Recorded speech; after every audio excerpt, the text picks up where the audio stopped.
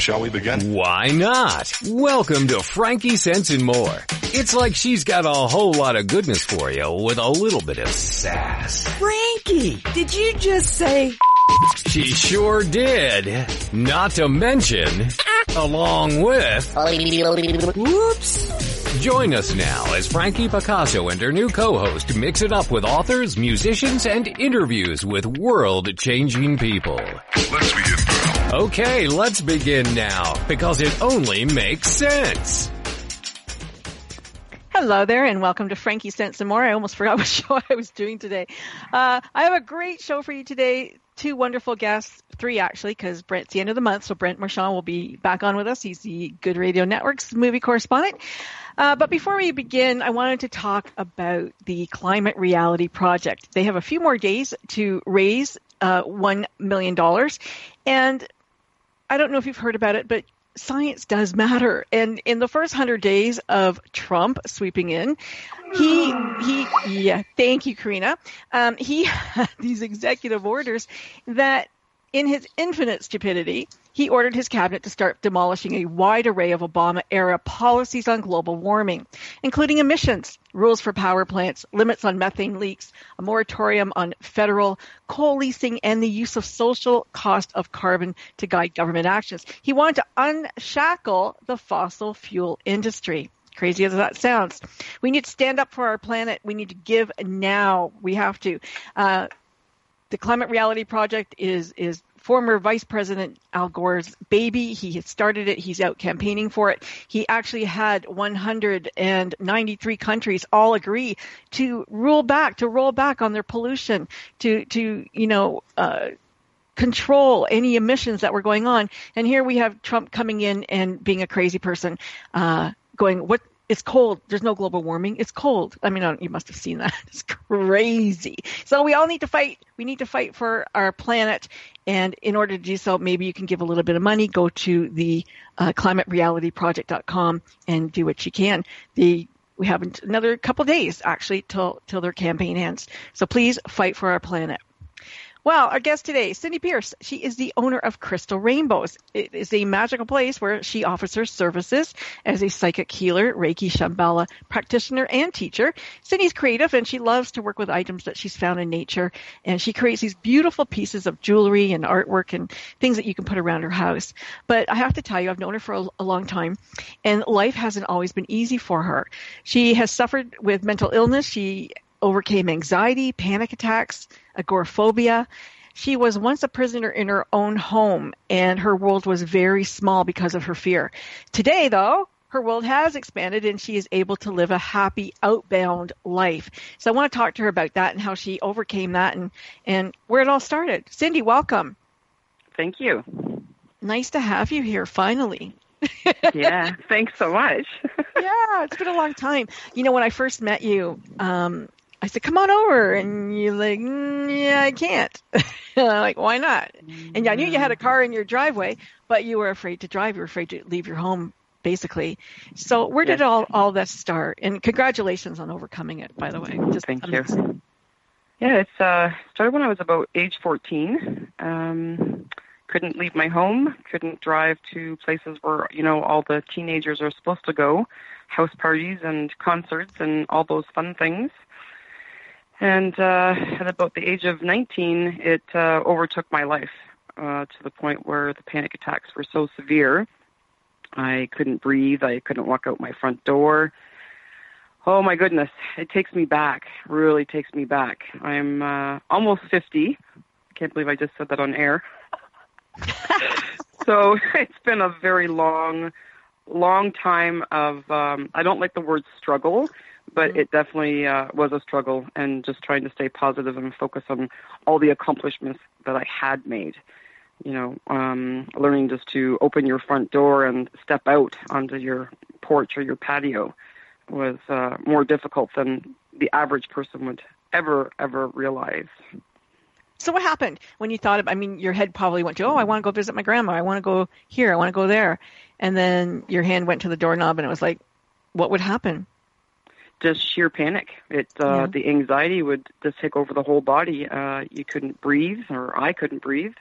I would start to shake. I would sweat. I never did pass out, have a fainting spell, but it was to that point where I felt that I was going to. And it was just one baby step at a time. And I didn't realize it then, but it was just a lot of built up trauma from my past. And so what was enough? When things. was enough for you? When did you go, okay, I'm done. This is so stupid. I can't stand this anymore. My world has become so small. I want to go and be normal. I want to go out there and drive out there and do all these wonderful things that, you know, make my life my life. What was the last straw for you as far as staying the home? word normal life. I thought about that often. Boy, I would love to just have a normal life, whatever that may have been. Yeah. I was probably about 26. And that's when I started to reach out for help and went to my doctors, and he explained to me what it was. And then just different support groups and things like that. But it actually didn't end there. It got even worse. And then... did he ever medicate you or give you pharmaceuticals? Yeah. Yeah. Okay. Yeah. And I did try one, which I won't name, and it just put me into a total tailspin. It was awful. I hallucinated. My anxiety was like even worse than it was being off of them. So I turned to natural products and did a lot of life coaching and emotional freedom technique. And I would say I was probably about the age of 32 before my life really started to change. You, you were doing all of this stuff, you know, you had a real connection to the other side. Like, did you ask, you know, what's going on here? Why am I like this? Yep. I was to a point. I wouldn't say I was suicidal, but I was definitely done. I was totally broken. I was just finished, and I was in a very bad relationship. And that just kind of piled on top of everything that was going on. And I remember laying on the couch because I was paralyzed. I could not get up to use the washroom. I couldn't get up to eat because the anxiety and panic were so bad. It just completely controlled my whole body.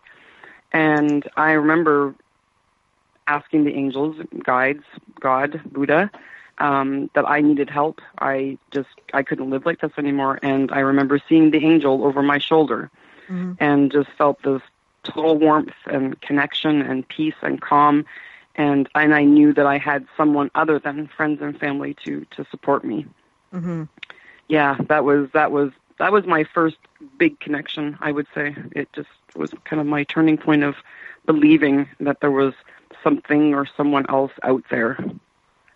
But did they ever give you an answer? Like, why you? Why did you have to suffer with this? Or I had lessons to learn so that I was also able to help other people. Did you feel like any of this had ever come in from another lifetime? Oh, 100%. Yeah. Yes. Oh, for sure. Yeah. Because a lot of the things that I believe in now in this lifetime, I had also believed in past lifetimes, and I was always punished.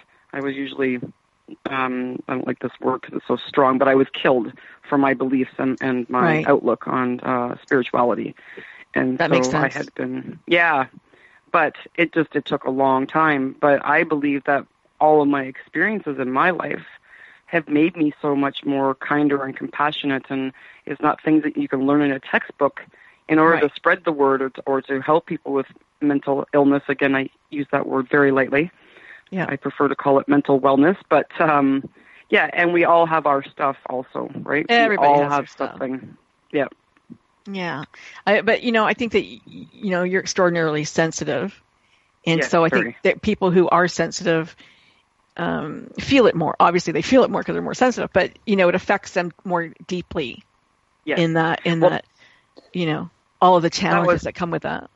Yeah, and that was part of the whole healing process, too, was, once I started taking those baby steps, so, 1 step away from my house and then come back, and then 3 steps away from the house and then come back, and all that. And then once I got up to the point of where I was going out to stores and to restaurants and to malls, I was like being thrown everybody else's energy at me. And I was like, whoa, because I had been a prisoner for so long in my own home that I didn't have to deal with all the outside influences. Yeah, so going into these places. Oh, it was just, And again, talk about when voices. Oh, I was going to say, and when you think you're having panic attacks and things, you really feel like you're losing your mind. Like you really do. You feel like, what the heck? So then once you start walking out into the world and you're feeling all these other people's things and you're thinking, oh my, is this my mind racing and going crazy again, or is it actually picking up on other people's things? Yeah. And, well, as a Reiki master and, as a teacher, like, that when you are doing any kind of holistic healing, you often pick up from your clients the things that they're feeling or thinking, and if you weren't sensitive to that, then maybe you wouldn't be so good at it. Yes, but you also have to learn how to turn it off, because you don't want to be feeling this 24/7, because it's just too much. And being empathic can be very overwhelming emotionally, physically, spiritually. It's like you don't want to feel everybody else's pain and suffering, and that so-and-so just had a fight with their husband, or so-and-so just found out that their mother has cancer. It's like, I don't want to know this stuff. I don't need to know this stuff, because then it affected me. And I would leave the stores or the mall usually crying, because it was so strong. Yeah. So there are a number of people out there that, are like you in that they are affected by other people's feelings and emotions, empath, so what would you say? We're going to go to a commercial break in 2 minutes, and a little bit less, I think. But what would you say to them in order to turn that off? Like, how do you turn it off when you're out in public? Definitely ground yourself. So being in nature, actually digging a hole and planting your feet in sand or dirt or something, putting a protective bubble around you, burning sweetgrass and sage, and doing, whatever type of prayer or mantra that works for you, just to clear and block and to release everybody else's energy. But I would say the top one definitely would be putting yourself in a bubble and wearing certain crystals to ward off. And it's not that these people are bad people. No. It's just everyone has their emotions and their stuff. Their megaphone is going out. They got a big aura, and it's out there touching everybody. Yeah. It's like, you can just keep yours over there, okay? Yeah, exactly. Okay, well, we're going to go to commercial break. We're going to talk more to Cindy, but when we come back, we're going to talk to Sean Barry Farrell. He's our other guest today, who also has a connection to the other side. And don't go away. You aren't going to want to miss a thing today. We'll be right back. No, we're just getting warmed up. Frankie Sense and More will be right back after we pay the bills. LinkedIn. It's a great tool and a great way to do business in today's social media driven world. And Carol McManus is the LinkedIn Lady with the LinkedIn Lady Show. Tuesday and Wednesday afternoons at 4 p.m. Eastern on allbusinessradionetwork.com. The LinkedIn Lady Show is designed to inform, inspire, and educate businesses. Every social media site has a specific demographic, personality, and purpose. And the LinkedIn Lady will interview a variety of guests, such as business owners who can showcase their business and talk about how they use social media, such as Facebook, Twitter, YouTube, Google+, Pinterest, and of course, LinkedIn. For more on Carol and the show, check out her website, LinkedInLady.com. As trends change and new applications become available, the LinkedIn Lady Show will bring that information to you in an easy-to-use, fun, and engaging way. Every Tuesday and Wednesday afternoons at 4 p.m. Eastern, it's the LinkedIn Lady Show with Carol McManus on allbusinessradionetwork.com. This is the TogiNet Radio Network, broadcasting quality programming to the world. It's Marching Neighborhood. Which U.S. state would you guess has the fastest talkers? Recent research by analytics company Marchex revealed that the nation's fastest talkers come from Oregon, Minnesota, Massachusetts, Kansas, and Iowa. What about New York, you ask? New York ranked near the bottom at 38. But New Yorkers do use more words. A New Yorker will use 62% more words than someone from Iowa who have the same basic conversation. What's another word for fast-talking? Tachylaya.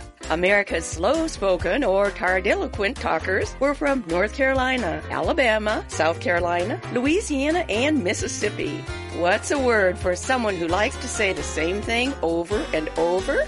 A batologist. It's Marching Neighborhood. I'm Carolyn Davidson, and you can have fun challenging your words you never heard vocabulary with my free app, Too Funny for Words.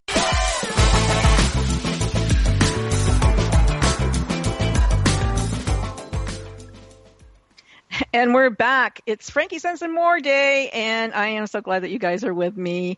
Thanks for joining each and every week. My next guest is Sean Barry Farewell. He is a spiritual motivator, children's author, children's sports coach, and he has been working with cancer patients for 22 years to help them motivate themselves and move forward in life. Why? Well, he is a man who died from his non-Hodgkin's lymphoma and came back to tell and share his incredible story. And he will be doing that in his new autobiography, Fallen from the Light. In 1993, Sean was diagnosed with his cancer, and after 8 months of treatment and exhausting efforts, the doctors at the hospital stopped his treatment. And we're going to find out what happened next. Welcome, Sean. Hey, how are you? Good. I'm so glad you're here. Wow. Well, it's 2017 and you're still alive. I tell people I'm still sharing oxygen with the world, so that's a good thing. It is a good thing. That's Congratulations. Good thing. Yeah, we're happy that you're here. So you look to be in great health. You're sharing all kinds of things on Facebook, cleanses, and you work out and you look healthy. So you were near death. You had spots on your lungs. You were like gone. I was in bad shape. Let's just put it that way. And if anybody who knows biology and familiar with lymphoma, it's not a really good cancer to have because it's very fast spreading through the body. The cells multiply. It's hard to keep up to it. And like wildfire, it will spread so quickly, then there's at this point, they can't do anything for you. Mm-hmm. So you were diagnosed at Christmas. Yes. And by September, you were ready to, you said to God, take me now kind of thing? Well, Christmas time is when I got the news that I was diagnosed with non-Hodgkin's lymphoma. And I remember the doctor actually called me. He wanted me to come down. I said, no, just tell me over the phone. Mm-hmm. And he not a diagnosis they want to give you on the phone. Yeah, I know. He said that too, but I was just sort of like, look, just tell me what it is. And he said, well, you have cancer. And then I froze. I'm like, what? And then he said, well, it's a good cancer. And I just thought, there's no good cancer. Yeah. He said, well, you were like 30 years old, right? Well, I was 29, going to be 30, wow. Going to be 30 in March. Mm-hmm. And I was engaged to be married. I was preparing my life. Right. And this is like a slap in the face. Like, you can't do this to me. I just found love, and I'm going to get married. I'm going to get the house, the kids, the dog, the white picket fence. The life I was promised, yeah. Right. But it's not going to be in the cards.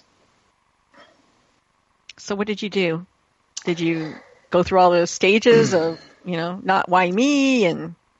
Well, you go through that in the beginning because you get angry at first. That's one of the first things that come in. Mm-hmm. You forget about fear. You just get angry at the world. And then you come to realize that you have to make a choice. I could try to fight this or just give up. And I decided, because of my whole life, and this is why I wrote my book, from the time I was born up to now, every year of my life I was always knocked to the ground, but I've always found a way to pick myself up. So I just looked at cancer as another challenge in life, and I just figured that if I have a chance of beating this, I have to fight. And I just put everything into trying to tackle this, but I was up against incredible odds. Mm-hmm. So by September, it had spread, and your chemo wasn't working any longer? No, they put me through, they first put you through outpatient chemotherapy. It's a protocol that they give most people, and I was scheduled to go through 8 sessions. You go once every 3 weeks, and it's a brutal process because your body is basically being killed. And they're hoping by doing this to destroy the cancer cells. But again, with lymphoma, they can produce so quickly. But the 8th treatment, they stopped and they suggested aggressive chemotherapy, which now is going to be 2 sets of treatments where you have to spend a week in the hospital, get it 5 times through the week. So it's 1 time each day. Wow. And this is the stronger stuff, and they're hoping that it starts to work because the next phase would be a bone marrow transplant, but only if the tumor in my lung starts to shrink. And the tumor in my lung was about 7 centimeters wide. It was a mass. Wow. It was huge. And I had it in my neck. There were spotty marks on my bone. So the lymphoma was spreading. Mm-hmm. And where was your head? In the sand. Okay, good answer. But, all right. The thing is that the doctors didn't understand one thing about me. They really didn't know me, and I wasn't going to let anything stop me. At the time, I remember before I got diagnosed, I signed up to 4 winter hockey teams. Hockey was a passion of mine. I love playing hockey. And I wasn't going to waste the money and the time and give up my hockey. They said, it's impossible. You'll never be able to play on chemotherapy because you're too weak. I was playing ice hockey 4 nights a week on chemo. And to me, that was my escape from cancer. And I was about 50% strength-wise on the ice. I was still better than most of the guys. But to me, that was my way of trying to battle the cancer, is just as I can further myself away from it and do things with the mind. I have to stop you there for 1 second, because it was really the universe irony that you got non-Hodgkin's, because it's NHL. Yes, actually, when you look at it like that, but it was a different type of contract they gave me. Yes, yeah. It was the universal contract, and that's where everything will change in my life. And this is why I'm sitting here right now having this conversation with you, because I was told to go home. There was nothing left now that they can do.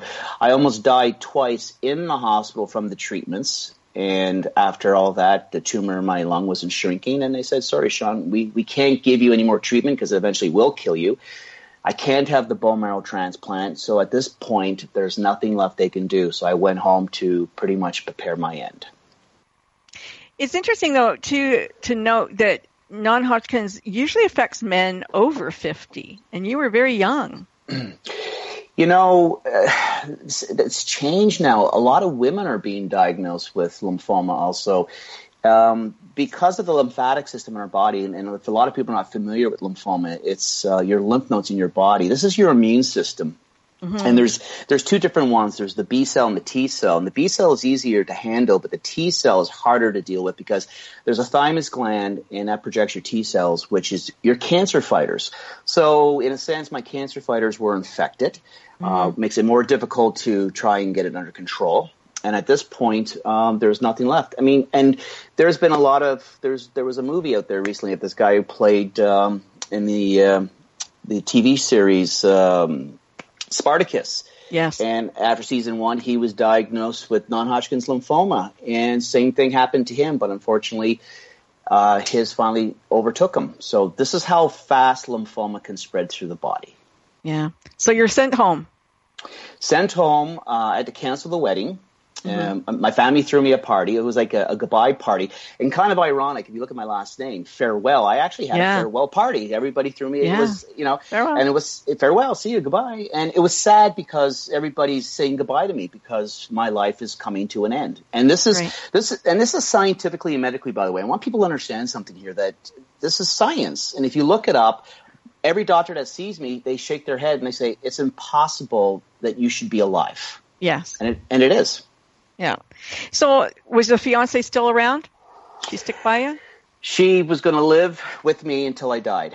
Okay. And I went home, and I was stage 3 at that point. Stage 4 is the final part of the cancer. And I was very close to getting into stage 4. And I was going to spend probably, if I was lucky, 3 months of life left with her before I died. Mm-hmm. What were you doing for a job before?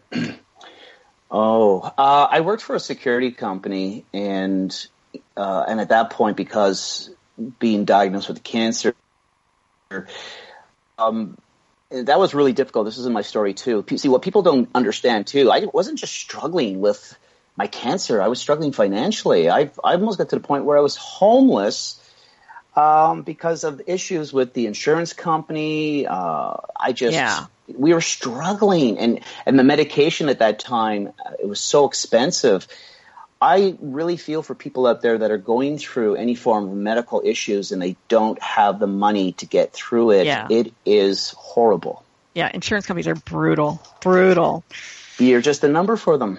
Yeah, I know. I've been there. So, okay, let's get to the juicy part. The juicy part. The good part. Yeah, we've got 3 minutes to break. All right. The fastest 3 minutes of my life. It kind of was, actually. You know, what happened was the only thing I can explain to people at this point, and when people read my book, and we're going to put it into a movie because people need to see this part. I remember sleeping in bed and hearing this beautiful, beautiful voice, which I've heard my whole life, and I knew it was my guardian angel calling me, and there were 3 lights. Pulsating energy was just incredible, and I thought maybe I was dreaming, but I realized my body finally expired and I was floating away. And the love and the energy was beautiful, and the lights spoke through the consciousness, and they just basically told me everything was going to be all right. And I thought that was strange because here's my body full of cancer. How's everything supposed to be okay? And it told me that I have to come back and finish my purpose. And then eventually it severed me from the light, and thus I fell from the light. And that's why my book is called Fallen from the Light. And the strangest thing after that whole experience, 2 weeks later, I was back in the hospital, and the cancer throughout my body was now dead, which is medically impossible. Wow. Now, didn't you say that you had one night a little bit later after that event where you had felt like a heart attack, or it felt like... After that, having that experience, about a week after, I woke up in the middle of the night with this massive pain in my chest. It's part of my book, and I couldn't breathe. I was suffocating. And I thought the lights were coming back. You know, after that beautiful moment I had a week earlier, I'm thinking like, oh, thanks, guys. Now you're putting me through all this pain and suffering right here. And for about 30, 40 seconds, it felt like my entire chest area was being crushed. But I truly believe it was God putting his hand inside my chest and killing the tumor on my lung, because it made perfect sense. Because when they cracked my chest open on an operating table, a lot of people don't know this. I spent 6 hours on the table with my chest opened up. The whole mass of cancer was dead, but it turned into groups of cysts, and they've never seen anything like this. And they said I could just take them out. Yeah, they can only get so much out of me because of where it's positioned. But about a year later, when I had a CAT scan done, the rest of that tissue just kind of disappeared on its own, which again is unexplainable. My whole story is unexplainable, but this is why. Perfect time then to go to a commercial break. Don't go anywhere. We're coming back with Cindy and Sean, and Brent's coming too. Getting warmed up. Frankie Sense and More will be right back after we pay the bills. It's words you never heard. Man cannot live by bread alone. He must have his peanut butter. Peanut butter is a pate of childhood, and it's not just for kids, as dogs love it too. Last night I gave my dog a pill hidden in peanut butter. What's a word for a messy concoction that helps the medicine go down? Sliver sauce. Mice apparently prefer peanut butter to cheese when it comes to luring them into the trap. But there are even more practical uses for peanut butter. Peanut butter contains natural oils, which makes it perfect for removing all kinds of sticky things, like gum stuck in your shoe or in your hair. What's a word for the fear of peanut butter sticking to the roof of your mouth? Arachnophobia. And according to Barry Goldwater, if you don't mind smelling like peanut butter for 2 or 3 days, peanut butter is a darn good shaving cream. It's words you never heard. I'm Carolyn Davidson, and you can have fun challenging your words you never heard vocabulary with my free app, Too Funny for Words. It's the Fitness Minute with fitness expert Annette Hammond. The American Cancer Society tells us that over 49,000 Americans will die from colorectal cancer this year. Colorectal cancer is the 3rd most common cancer found in men and women in the U.S. Overall, the lifetime risk of developing colorectal cancer is about 1 in 20. One of the culprits is red meat. Prevention Magazine reports that red and processed meats can be harmful because of the carcinogens that can form when meat is grilled, smoked, or cured, or when preservatives such as nitrates are added. Having small servings of pork, beef, or lamb now and then is no big deal, but consuming more than 18 ounces of red meat per week increases your risk. Exercise and diet are important parts in the prevention of colorectal cancer. I'm Annette Hammond. To hear other fitness and weight loss tips, visit our website at AnnetteHammond.com.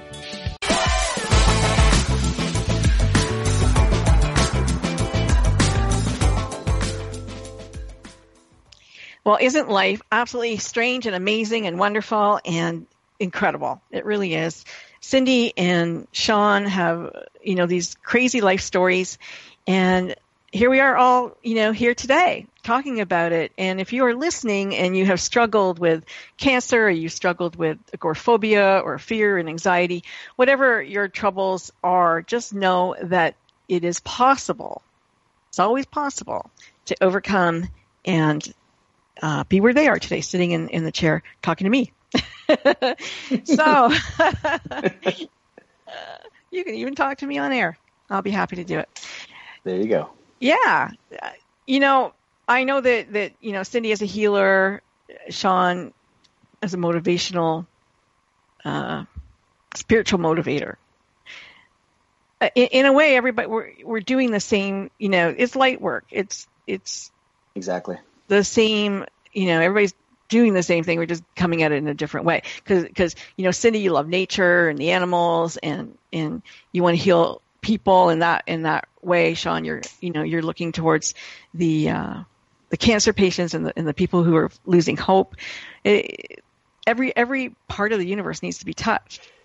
It's funny you say that, because when I talk to people about the universe, is that the universe is trying to communicate with every soul on this world. Mm-hmm. And what it does is, for the ones that do wake up, like ourselves, with our stories, we're supposed to share these with other people. So in a sense, we're not the teachers, we're the learners. The universe is the teacher. It teaches us, and our experiences are shared with others.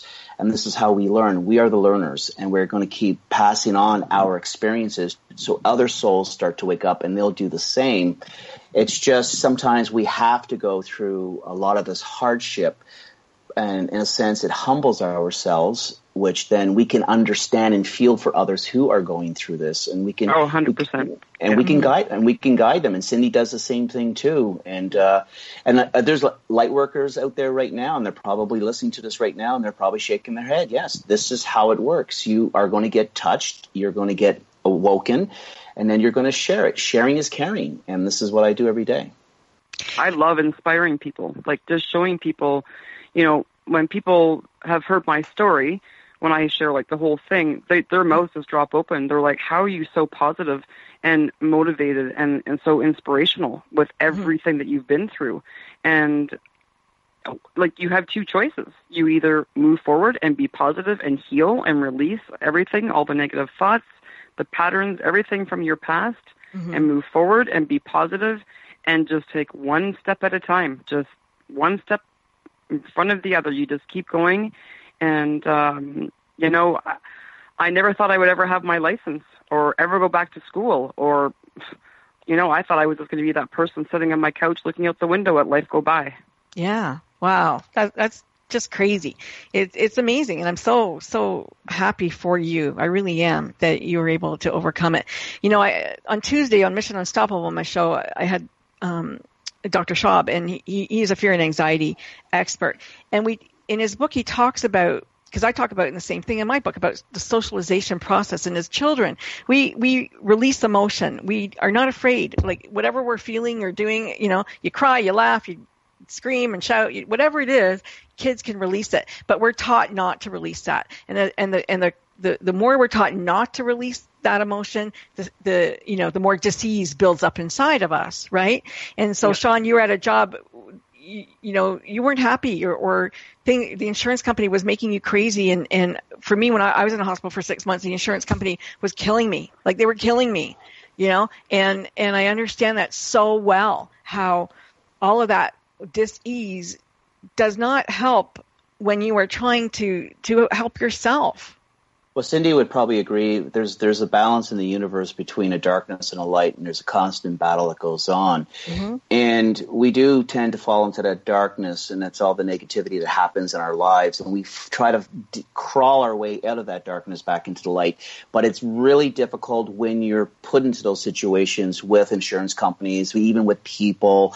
And it's just, and again, being an empath and you're feeling all this stuff, it's like you got the weight of the world on you. And then you say to yourself, it's probably easier just to give up. But a lot of us, and I truly believe this, in our DNA, it's not there. We want to keep surviving. There's a reason telling us this is not our time. We got to get up. We got to keep moving and don't look back. And easier said than done. But when people... No, I was just going to say that a friend of mine posted on Facebook today. She goes, I had a plan for my life and it all fell apart. And she's a very spiritual person. And I thought about it, and like your situation and Cindy's situation, my situation, I thought, you know what? The universe will stop you in its tracks when it wants to use you. It stops you so that it takes your legs out from under you. And usually it's a crisis or a tragedy. And it makes you stop and think and get rid of whatever it was, the trajectory that you were on, so it can bring you back to its trajectory and say, no, this is what you're going to do now. It tests you also. Yeah. There's a lot of tests and things to learn by each and every person that you meet on every day of your life, too. And you can make a choice to have that darkness or those light workers in your life. And I definitely choose to have more positive, empathic light worker peoples in my life. Definitely. Mm-hmm.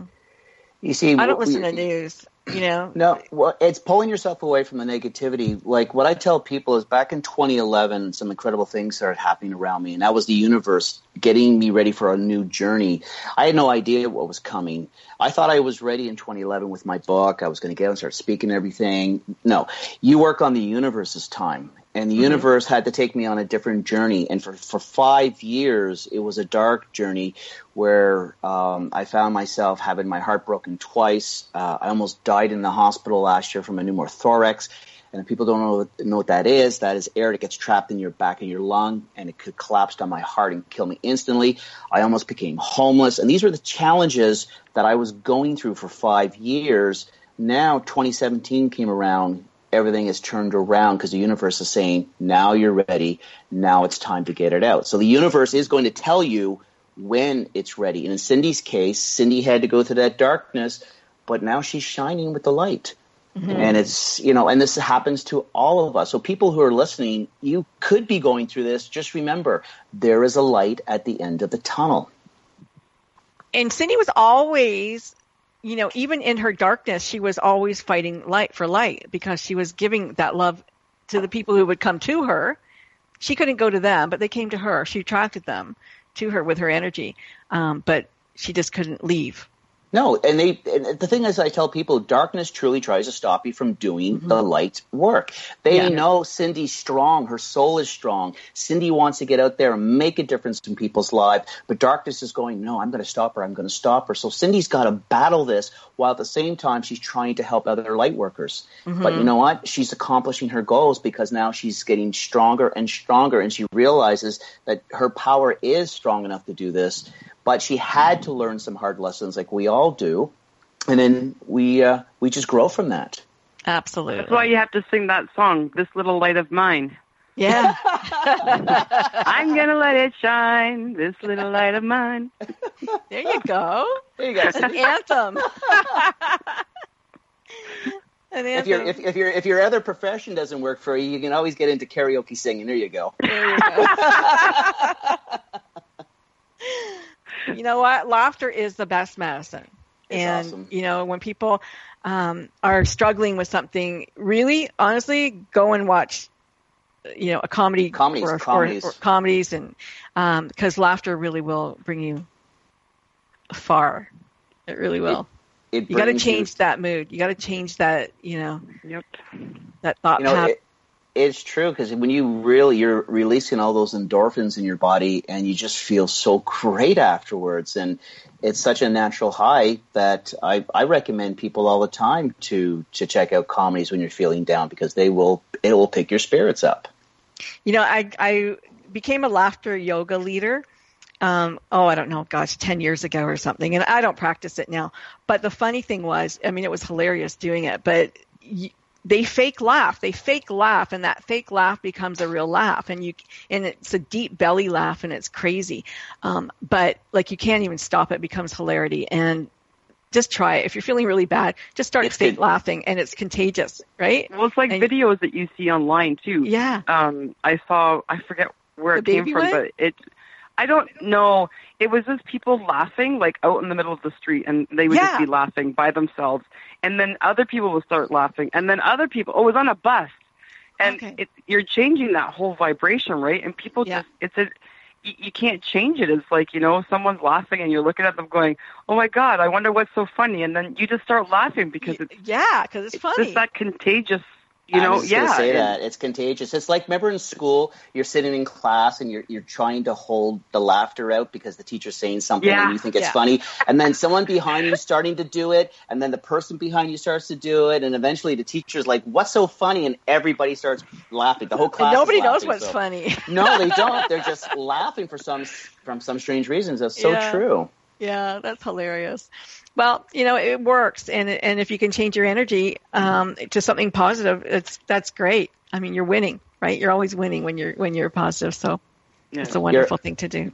You're always going to face those elements, but in the end, your soul knows what it really wants, and it will pull itself up, and it will put itself in a place where people are positive and they talk positive.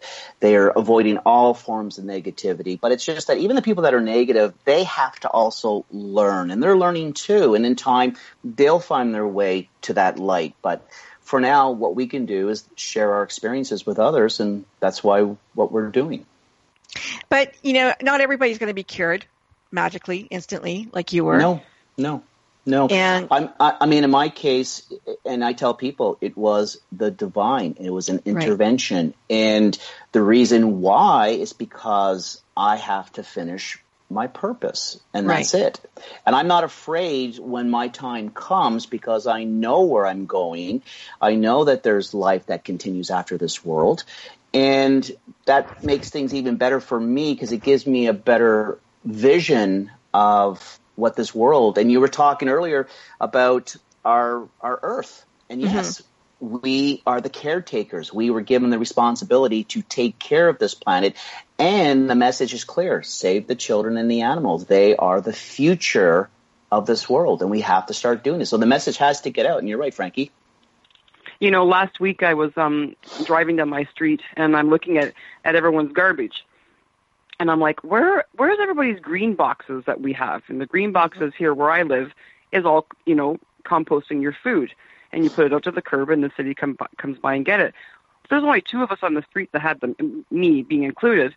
So I put it out there to the energy, the universe, to God, to Buddha, and I said, we need more green boxes. Mm-hmm. Well, just this week, I was driving down the road, down my street, and 3 more people have green boxes. Yay! I'm like, yes. We're going to a commercial. What a great way to go to a commercial. Frankie Sense and More will be right back after we pay the bills. It's Merging Never Heard. We've known for a long time that diamonds are precious or worth a lot of deuterumus. That means money. Did you ever wonder how a polished pebble becomes one of the most expensive things on Earth? 2 centuries ago, diamonds were worn only by royalty. But in 1870, miners discovered huge deposits of diamonds in South Africa. And soon after, the diamond market was flooded. That's when a man named Cecil Rhodes started buying up shares of the diamond mines. 18 years later, Rhodes controlled the entire South African supply of diamonds. He started his own newspaper and magazine articles with clever ad campaigns about cut, clarity, color, and carat.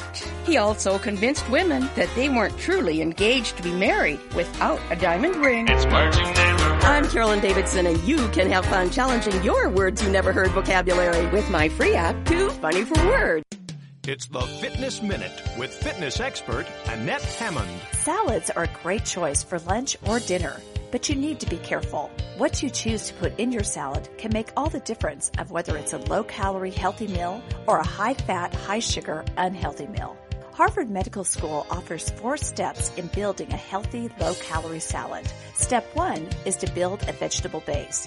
Pack your plate with leafy greens, raw or grilled vegetables. Step 2 is to add some protein. Chopped eggs, grilled chicken, low-fat cottage cheese, or a few scoops of beans are always great choices. Step 3 is to add a small amount of healthy fat. To give you the feeling of fullness, sprinkle on nuts and seeds. And step 4 is add whole grains and fruit. Top off your salad with sliced strawberries, grapes, and barley. Choose a light dressing and ask for it on the side. Dip your fork into the dressing first, then into the salad. I'm Annette Hammond.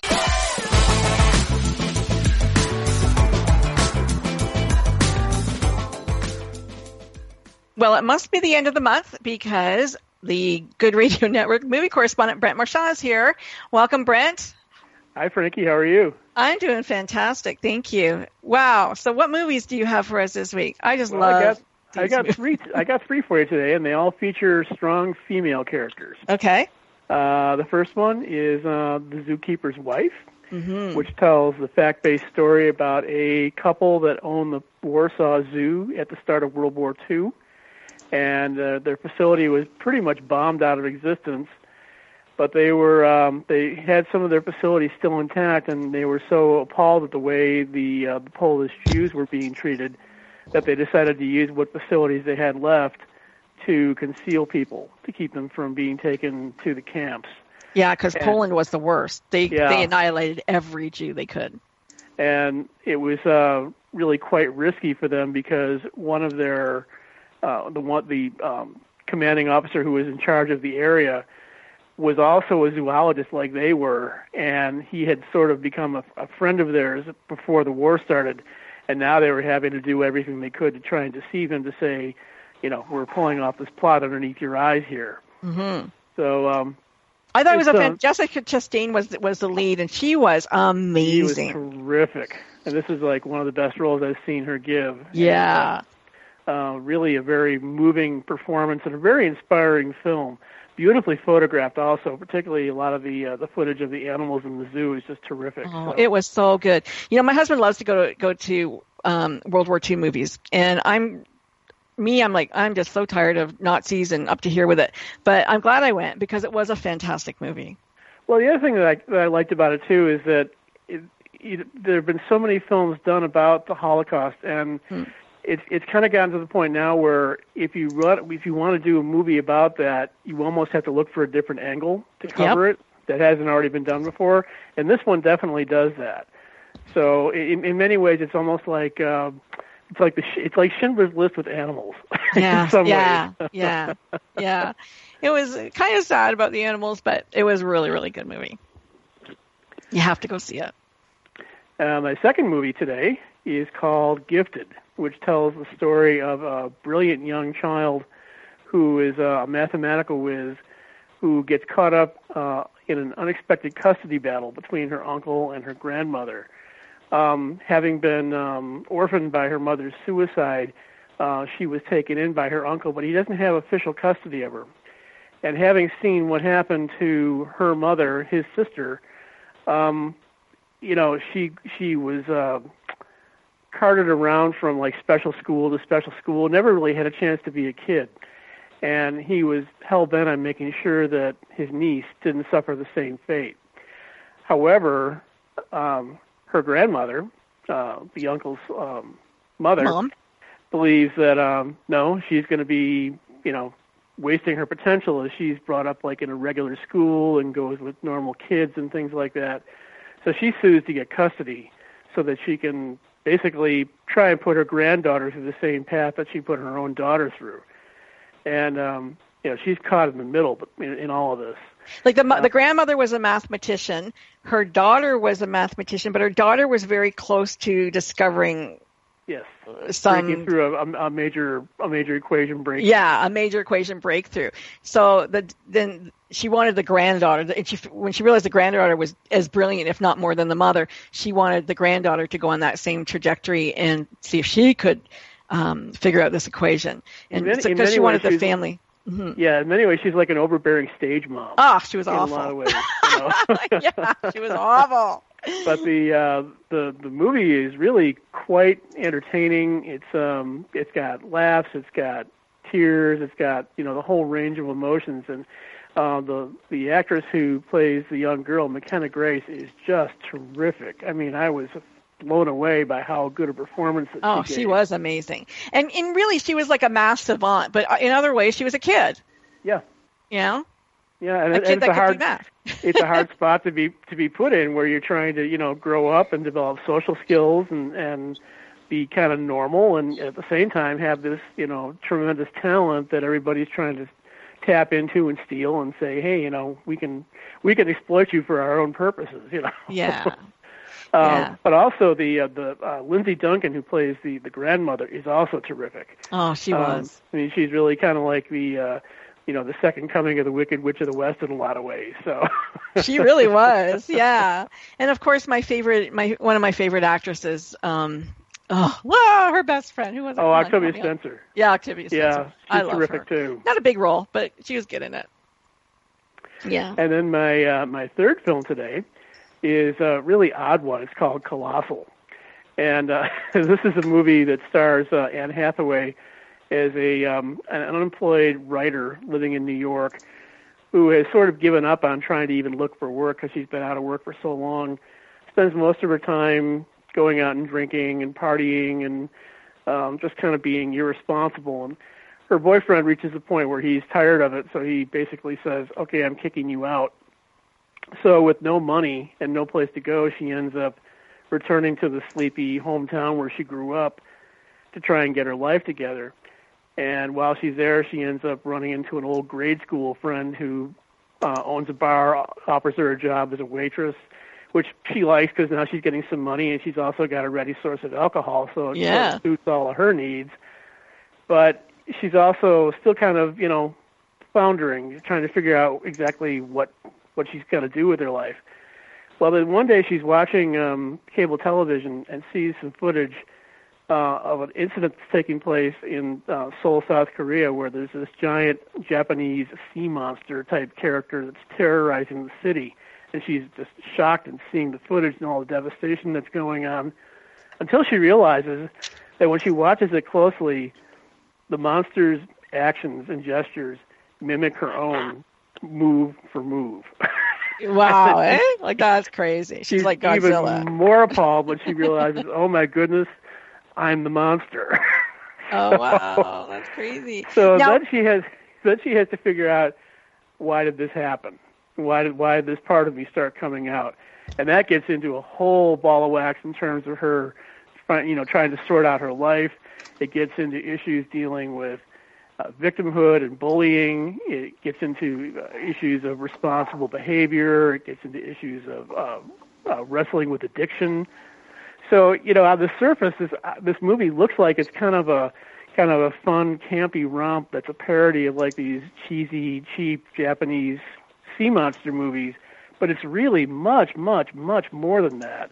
Very thoughtfully written, very deep in terms of some of the social and even the metaphysical questions it gets into. Anne Hathaway is just wonderful in the role. This is a really... Now, she wasn't the first pick, though, was she? I mean, it's an odd role for her. No, I think she was one of the first picks, because I think she had a role in helping to produce it. Oh, did she? Because I thought that somebody, that she was kind of like a last resort or something. As I understand it, she was pregnant at the time the movie was being filmed. Okay. I think there was a question maybe of her being able to carry out the role, but it didn't seem to affect her performance in any way.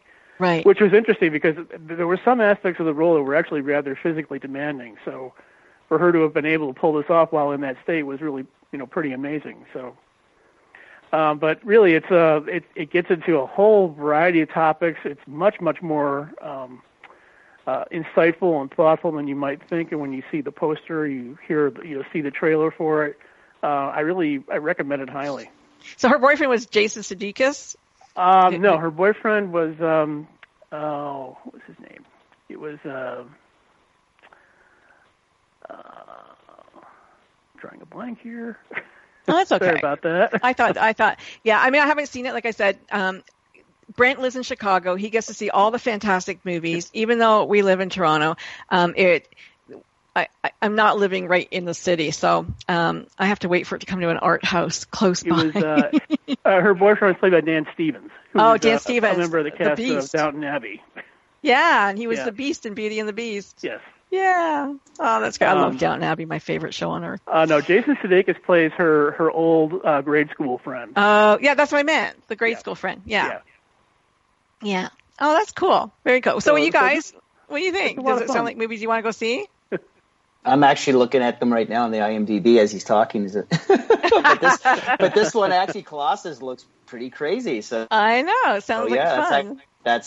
Yeah, actually, it is a fun movie. The other two, sure. I mean, if you want the drama on the other two, the heartbreak with the child, and then, of course, World War II. I like World War II movies. Yeah. But if you want something that's, this looks kind of like a psychedelic type movie here. And Anne Hathaway always plays these crazy roles, and she's good at it. So she's very good at it. I wouldn't say that Gifted was a heartbreak. It wasn't. It was a fun movie. It was a good movie. That's the one I would have picked, actually. And Colossal, I think, is probably one of these movies. It's sort of on its way, excuse me, to becoming like a cult classic. Mm-hmm. You know, it'll probably show up at midnight shows and things like that at theaters. Like Rocky Horror. Yeah. Oh my God, Rocky Horror.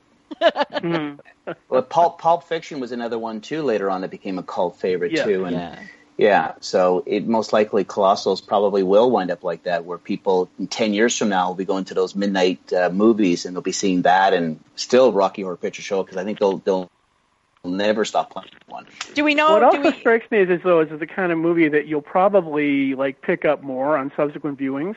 Yes. You know, you'll see it on a second screening and say, "Wow, I didn't notice that the first time." Interesting. Yeah. I guess it's too early to talk about summer blockbusters. Well, it's actually kind of right around the corner. They start putting out some of the first of the summer blockbusters like around the first week of May. So, okay. So you'll be seeing some coming along pretty soon. The one that I'm really looking forward to the most is the long-awaited sequel to Blade Runner. This has been like 30 years in the making. So. And isn't Harrison Ford? Harrison Ford's back in that. He's got a cameo. Harrison Ford is in it. Yes. Yeah, I believe the lead is being played by Ryan Gosling, but Harrison Ford has got a supporting part in it. So. Did you see the trailer on Pirates of the Caribbean, the new one that's coming out? Yes, I saw that not too long ago. Because that's been quite a gap since the last one that came out. And you'd also mentioned World War II movies. One of the big blockbusters of the summer that's coming out is the movie Dunkirk. Yes, from Christopher Nolan, who made the Dark Knight series and Inception and a number of other movies. So that one looks really good, actually, Dunkirk. Well, you know what? I have to tell you guys, thank you, Brent, for coming, because we have 30 seconds left in our show today. It's been fantastic. Sean, Cindy, thank you so much for being my guest today. Brent, as always, I love the movie reviews. They're fantastic. And each and every one of you who are listening today and will listen later on when the show is no longer live, we thank you for joining us. Take care, everybody. Thank you. Thank you. Thank you.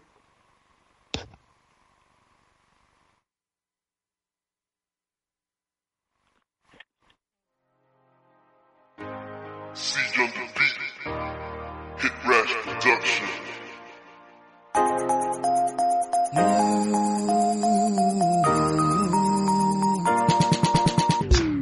She not you, she the one way to turn